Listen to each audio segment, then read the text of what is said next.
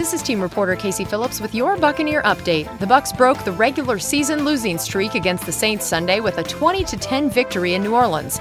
The defense stepped up in a huge way, forcing 5 turnovers, including 2 interceptions for Jamel Dean and a pick 6 for Mike Edwards, and they produced 6 sacks. Brashad Perriman had the lone offensive touchdown for the Bucs on the day. Mike Evans had 3 catches that included a 41-yarder, but was ejected midway through the game after a fight broke out with the Saints' Marshawn Lattimore, who was also ejected. Not only were the Bucs without Donovan Smith, Julio Jones, and Chris Godwin to start the game, they lost Gio Bernard, Josh Wells, and Akeem Hicks during the game to injury, so stay tuned to Buccaneers.com for updates on their condition going into next week's game against the Packers.